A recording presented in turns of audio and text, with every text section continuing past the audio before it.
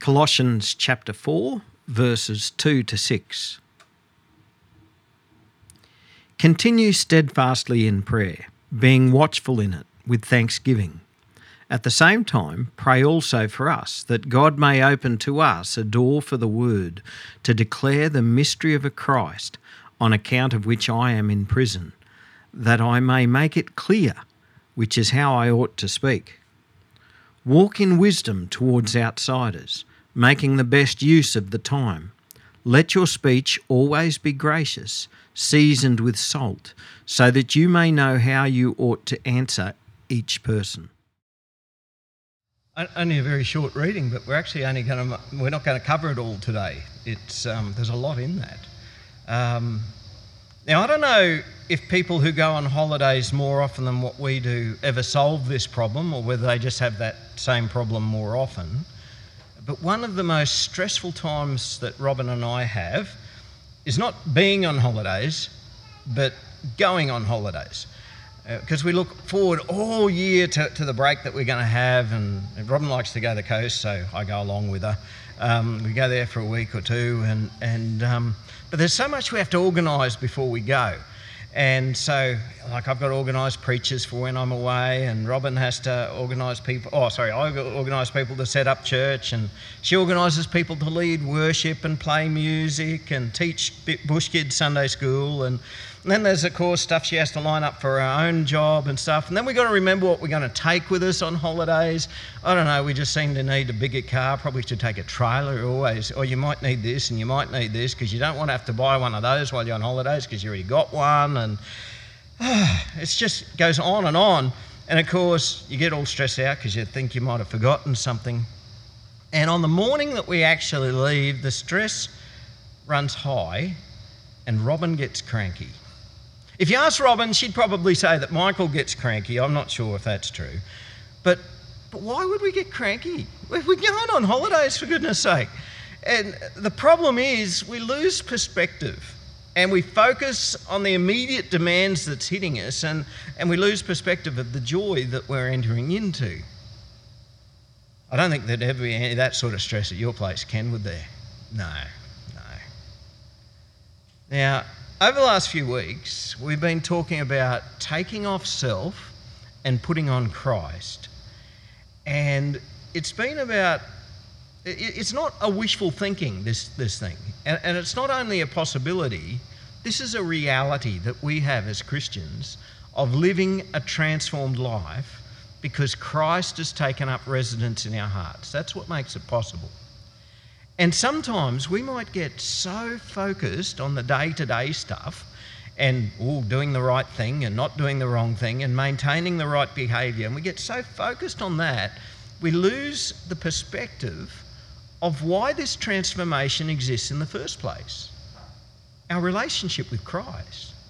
And sometimes we get so focused on what we should be doing instead of focusing on Christ and loving being with Him.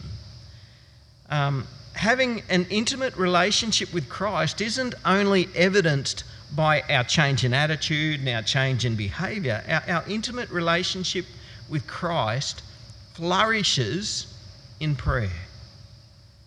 Now, when it comes to prayer, some folk have a real gift of intercession. You probably know people like that. They're the sorts of people who just pray and pray and pray.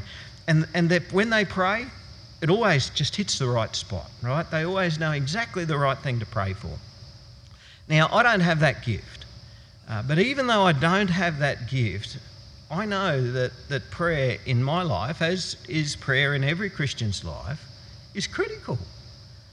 Even for me as a pastor, sometimes my focus gets so much on what I'm trying to get done that prayer gets forgotten. How stupid am I? Apparently, when Martin Luther was asked by a friend what his plans were for the following day, he said, work. Work from early until late. In fact, I've got so much to do tomorrow that I'm going to spend the first 3 hours in prayer. Now, that, to me, sounds like a bloke who had his relationship with God in perspective. The relationship is critical. And for those of you who are married, you know very much how the relationship is critical.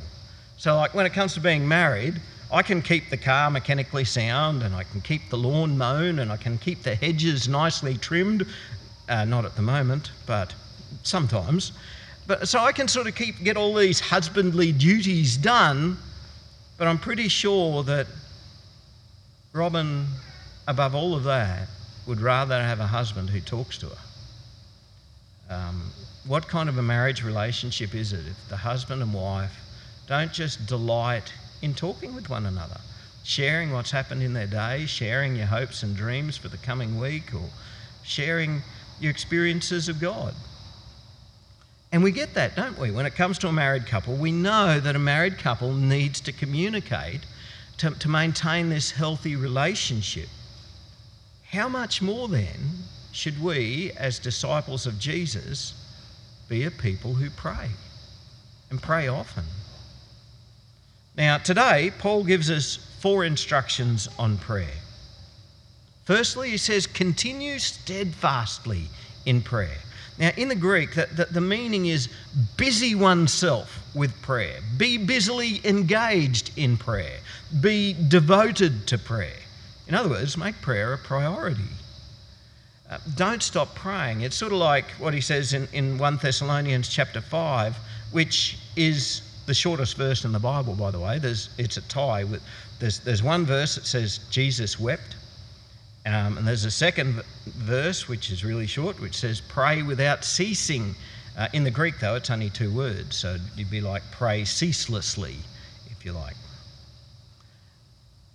You know, some folk talk about the power of prayer as if the reason for us to be praying is to get more power, right? I'm going to pray because I've got to do that to get more power. But as disciples of Jesus, I think the getting power bit isn't as important and shouldn't be our motivator for prayer. Our motivator for prayer should be the love we have for the Lord, and that we just want to be sharing with Him. And the power of prayer, well, that's a benefit that comes along with it. But our chief motivator should be because we just love being in communication with the Lord who loves us, and to express the love that we have to Him. To have an intimate, communicative relationship with the Lord. Secondly, he says, being watchful in prayer. Now, I had a good think about this, and I want to share with you 3 aspects of watchfulness, which are all important. A, watch to see what's going on in the world around you. Notice what's happening in the world, care about what's happening in the world, and then pray about what's happening in the world. Like a lot of my friends say to me, I've stopped listening to the news. I don't listen to the news. I don't read the news. It's just too depressing. I don't want to know what's happening in the world. But how can we be praying about what's happening in the world if we don't know about it? It's important.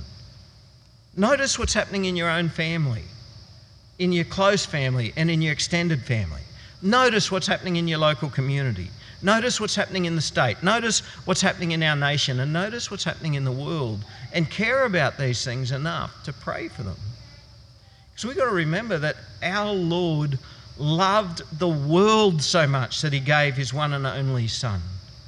He wants us to be praying for things that's happening wider than just ourselves. But even more importantly than this, it's something that I was taught a few years ago is to notice when we see God in action. All right, so let me give you a simple example. Jesus said, "No one can come to me unless the Father who sent me draws him." All right, so what that tells me is if a person is showing signs of interest in Jesus, if they're showing any signs of interest in Christianity, or even if they're showing signs of interest in your faith and why you are a Christian, this is something they can't do on their own. This is the Holy Spirit of God drawing them, right? This is God at work. And what's important for us is to notice these things. Watch and notice when you can see that God is at work, and immediately pray for that person and pray about how you can help that person to find Jesus. Now that's just one example, but You can notice God at work in this world in all sorts of ways. And when you see God at work, pray about it. Pray about these things. Secondly, another form of watchfulness is being watchful for answers to prayer. Sometimes I don't think we take enough notice of the prayers that God has answered. We're too busy thinking about the prayers that we want him to answer, and we don't spend enough time thanking him for the prayers that he has answered. I know some people like to write their prayers down in a book, and they take the opportunity then months later to go back and read, oh, God answered that prayer. I'd forgotten I'd prayed for that, and God answered that one as well. And there's so many times when God has answered our prayers and we've never noticed. And so we've never taken time to give him thanks for these answers to prayer. But also, what does it do for your faith? When God answers your prayer and you notice that he's answered it, that just builds our faith something, doesn't it? Real good.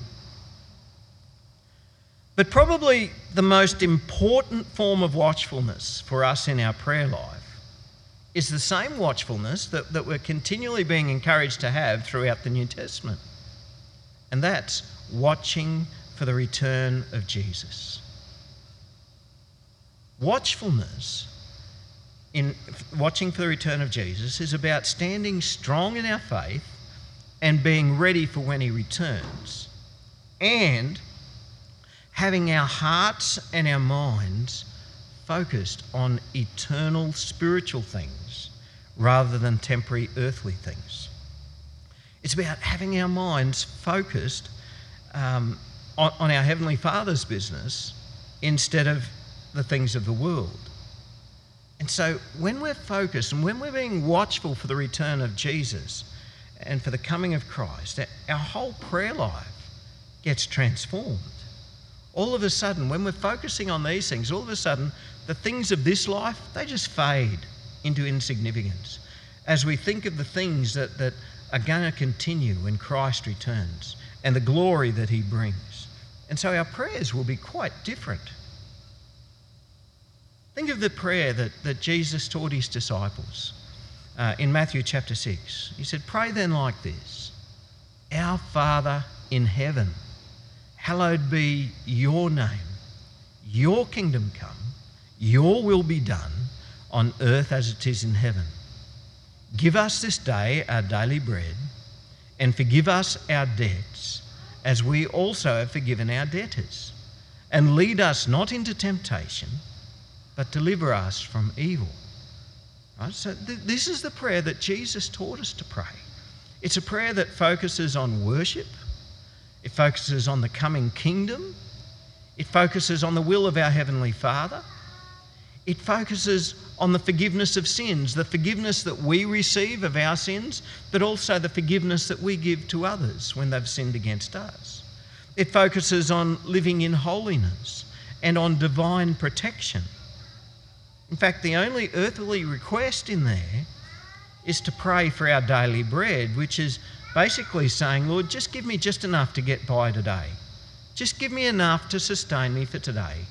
That's all the earthly things I need, because I'm going to be praying about these things that are so much more important in your eternal plan and purpose. Now, sadly, a lot of the books on prayer these days are about how we can get stuff. They might be about prayers for how I can get physical health, or it might be about prayers for how I can get physical stuff. But when we pray, the Lord wants us to focus not on the physical stuff, but on his plans and on his purposes.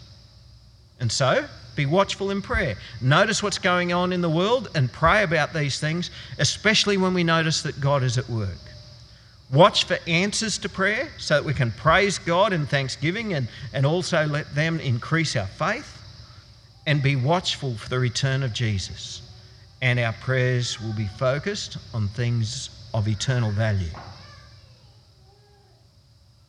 Thirdly, pray with thanksgiving. We are to be watchful and alert when we're praying, but not with fear and anxiety. Faith leaves no room for fear and anxiety. The old saying is, fear knocked at the door, faith answered, there was no one there. Right, you get that? When we're filled with fear, if we answer that fear with faith, the fear can't remain. The fear will go. No matter what's going on in our lives, no matter what's going on in the world, we can pray with thanksgiving. In the last, 2 years now, I've never seen Christians so fearful in their prayer life with things that are going on in the world. We are not to be fearful. When we pray with faith and be filled with thanksgiving. We give thanks to the Lord for our Lord Jesus Christ. We give him thanks for his love and sacrifice. We give him thanks for the grace and the mercy that he's given us. And we give him thanks for the very calling that he's given us to be his holy disciples. I don't know why God would pick me. I wouldn't have. I give you thanks for that, Lord. And that's probably enough to be thankful for, but there's more. It's sort of like, but there's free set of steak knives as well. There's more. There's more. We can be thankful for our brothers and sisters in Christ. We can be thankful for Christians who are upholding us in prayer. We can be thankful for the gospel that is going out into this world. There's just so much for us to be thankful for. And in all circumstances, we can give him thanks because we know that God is in control. Paul knew this very well, how to give thanks to the Lord. Even as he wrote this letter, he was chained up in prison. And yet right in the opening paragraphs of this letter, he gives thanks. He says, we always thank God, the Father of our Lord Jesus Christ, when we pray for you, since we heard of your faith in Christ Jesus and of the love that you have for all the saints because of the hope laid up for you in heaven. Now, giving thanks in prayer. We have so much to be thankful for. So let's do that. Let's pray with thanksgiving.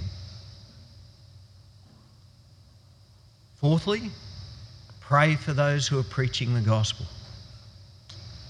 Paul says, pray also for us.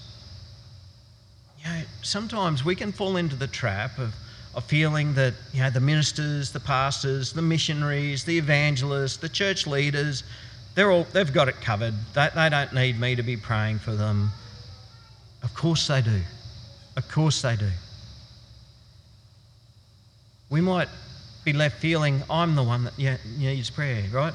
I personally, each of you, we are the ones that need prayer. Well, yes, you do. But so do the leaders of the church, every bit as much. They need the prayers of the rest of the church. And I am so aware that I need you to be praying for me every day. Please pray for me and Robin every day. And there's a few things that Paul specifically asks prayer for. Firstly, that God may open to us a door for the word. Imagine that. Paul is chained up in prison as he's writing this letter. Now, what sort of door would you be praying to be opened if you were chained up in prison? Perhaps that the door of the prison might be opened for you. Well, that had happened once before for Paul. We were told that he and Silas, you can read about in Acts chapter 16, I think it is, Paul and Silas were in prison and they are praising God and singing songs of praise, and this earthquake happens and the doors burst open.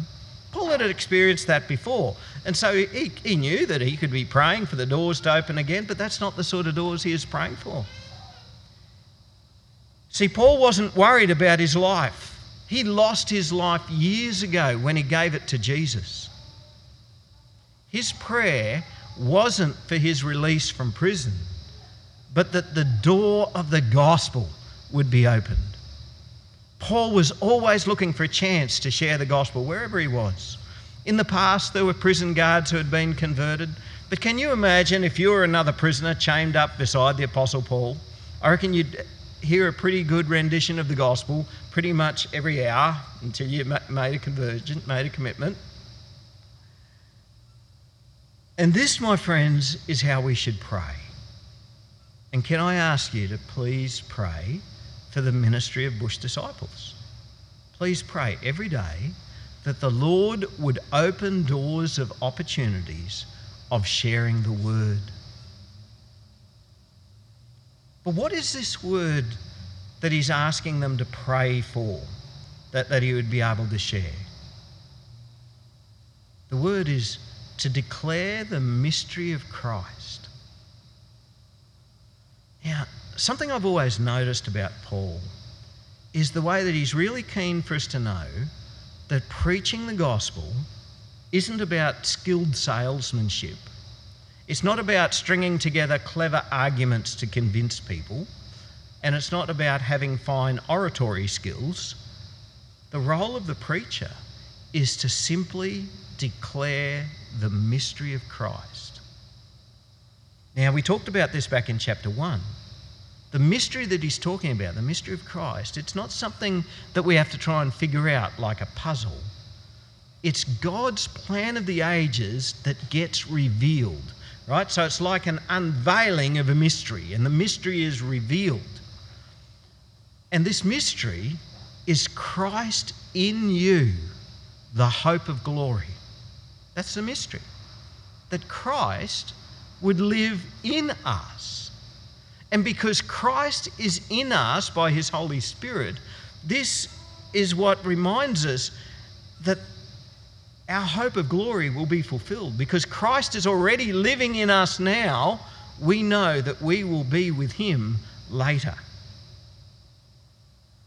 Being a preacher of the gospel actually isn't as difficult as many of us think. It's not about having clever and convincing words. It's about clarity. Now, I think most of you I know well enough to know that you can be pretty clear in what you know and what you've experienced. You don't have to go chasing round and round the mulberry bush to try and explain something. You can do it clearly.